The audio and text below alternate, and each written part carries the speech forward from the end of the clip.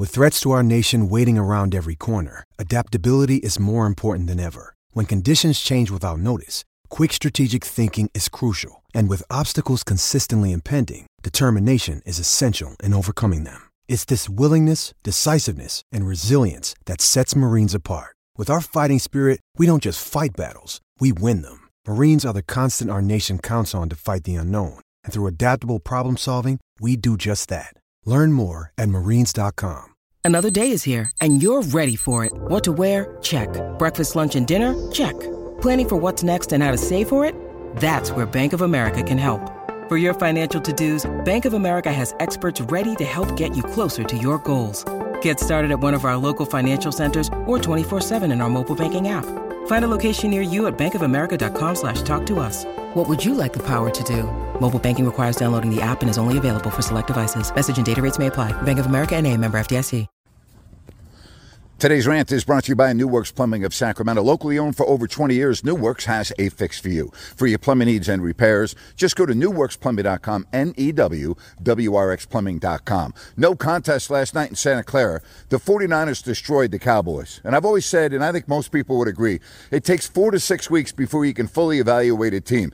Dallas has already played New England and the Giants, two of the worst offenses in the National Football League. All right, so their record coming in a bit overrated. The 49ers, again, I know they don't hand out trophies in October, but name me a better team right now than the 49ers. They look dynamite. They look unbelievable on offense. They look powerful on defense. You can't run the ball consistently. They come up with turnovers. They tackle well. I mean, the 49ers are a complete team. And I know there's a long way to go, and injuries could dictate what happens when we get to December and January. But the 49ers are a well-oiled machine right now. You can't say that about the Cowboys. And I've got another question for you. Which quarterback last night looked like the $40 million a year man, and which quarterback looked like the one that was making less than $1 million a year? Yeah, I think you know the answer to that question. Start putting Brock Purdy among the top quarterbacks in the NFL. I mean, the guy wins, and he wins, and he wins, and oh yeah, he looks really good in doing so. Here's one other aspect about Purdy. He's getting better and better with each passing game. He was flawless last night. He was flawless against a good D. I don't know if I would call it a great defense, but a good defense. At least we can agree on that. And they did a phenomenal job in blocking Micah Parsons. He was a complete non-factor in the game last night.